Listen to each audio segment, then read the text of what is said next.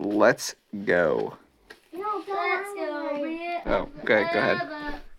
Let's go, Bria. Let's go. Thank you, Miriam. No, actually, L-E-T. What's that called? Apostrophe. Yeah, I was just gonna say it. Posture. Wait. L-E-T apostrophe S Apostrophe. G-O. After Jesus was baptized, he went straight out into the desert. Exclamation. Exclamation point. And it's going on. After Jesus was baptized, he went straight out into the desert. That might seem like an odd place to go because, as you know, deserts are very hot and there isn't any food or water or places to stay. But Jesus needed to get away by himself and be somewhere quiet and lonely. He needed to be, this is right after he was baptized, he needed to be with his heavenly Father to get ready for his new life. Wow. In the desert, Jesus thought about the secret rescue plan he had made with God. A little tiny dipper. Before the foundation of the world, before the foundation of the world, they both knew what would have to happen. To rescue God's children, Jesus would have to die. There was no other way. It was the reason he had come. People didn't realize that yet, though. Now, the old enemy, the one who had spoken through the snake to Adam and Eve back in the garden, remember him? He didn't want Jesus to rescue God's people. So he lied to Jesus. Are you really God's own son? He whispered. Poor you. God must not love you. You don't need to die. Do it my way. Yes and no, Jesus said to the liar. I will do what God says. Miriam. From that moment on, nothing would ever be the same. Jesus wasn't like Adam. Jesus was a new kind of man. He would not believe the terrible lie that the enemy spoke. Jesus knew God loved him, and he would trust God no matter what. It was just as God had promised to Adam and Eve all those years before. Jesus had come to do battle against the snake's work. He would get rid of sin and darkness and tears. He would suffer, but he would win.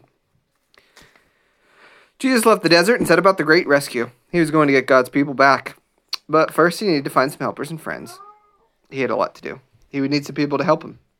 I don't know if that's... Dad. I don't think that's why. I think he could have done it better on his own. Done what better? Well, like he's saying he needs people to help him. I don't know if Who's you saying actually... that? This author. She. It's a girl. Yeah, I didn't say Dad. he.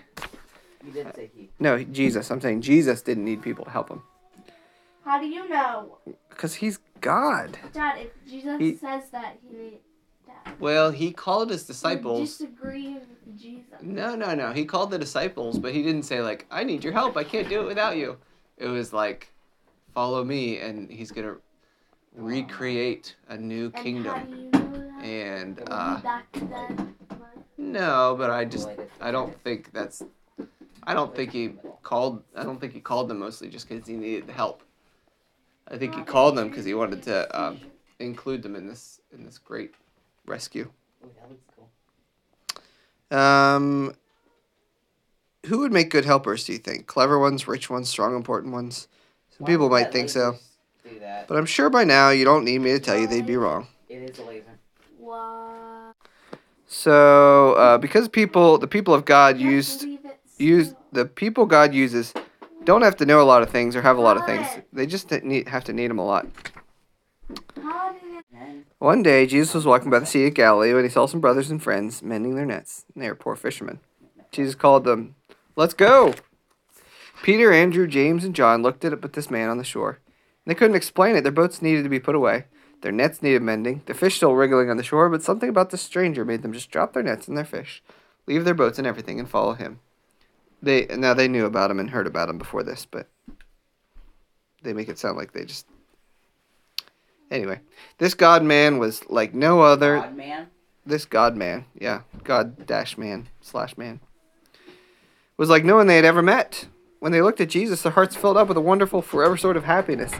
And inside it was as if they were running free in an open field. Can I get it to be? Jesus asked 12 men to be his helpers. He's sleeping on the floor. Or actually, really, it's not helpers, disciples, or followers or Yes, we students, not really helpers, but they did help.